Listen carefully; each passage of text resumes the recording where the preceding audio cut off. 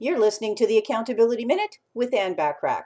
Persistence is the ability to continue to get up no matter how many times you've been knocked down. This requires willpower, flexibility, strength of character, determination, and a desire to succeed at all costs. Most people believe Richard Wagner became a great composer because he was gifted. Not so. From a young age, Wagner liked the theater and music, but he disliked being on stage and was a slow learner at the piano.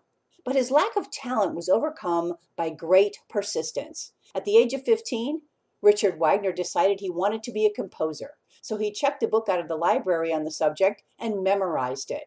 To train his ear, he asked a violinist from the Leipzig Orchestra to teach him about keys and chords and learn the technique of every orchestral instrument except the harp. He also studied the works of Beethoven to understand how to capture sounds and interpret them as sheet music. But Wagner's early works were so bad, he was jeered off stage. After one of his first performances, he was forced to escape by the rear doors to avoid the enraged audience.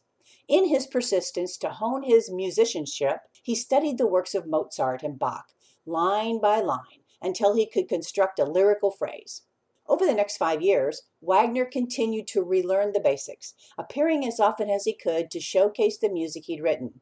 Following literally hundreds of performances where he was jeered and heckled off stage, he gradually began to appreciate what sounds his audiences liked to hear and write his music accordingly. If Wagner had not been determined to create music his audiences could appreciate, we would never have known many of his masterpieces. How determined are you for where you want to go? Could you be even more persistent? Want more from me? Subscribe to my business success tips and resources blog by going to accountabilitycoach.com/blog. I appreciate you listening.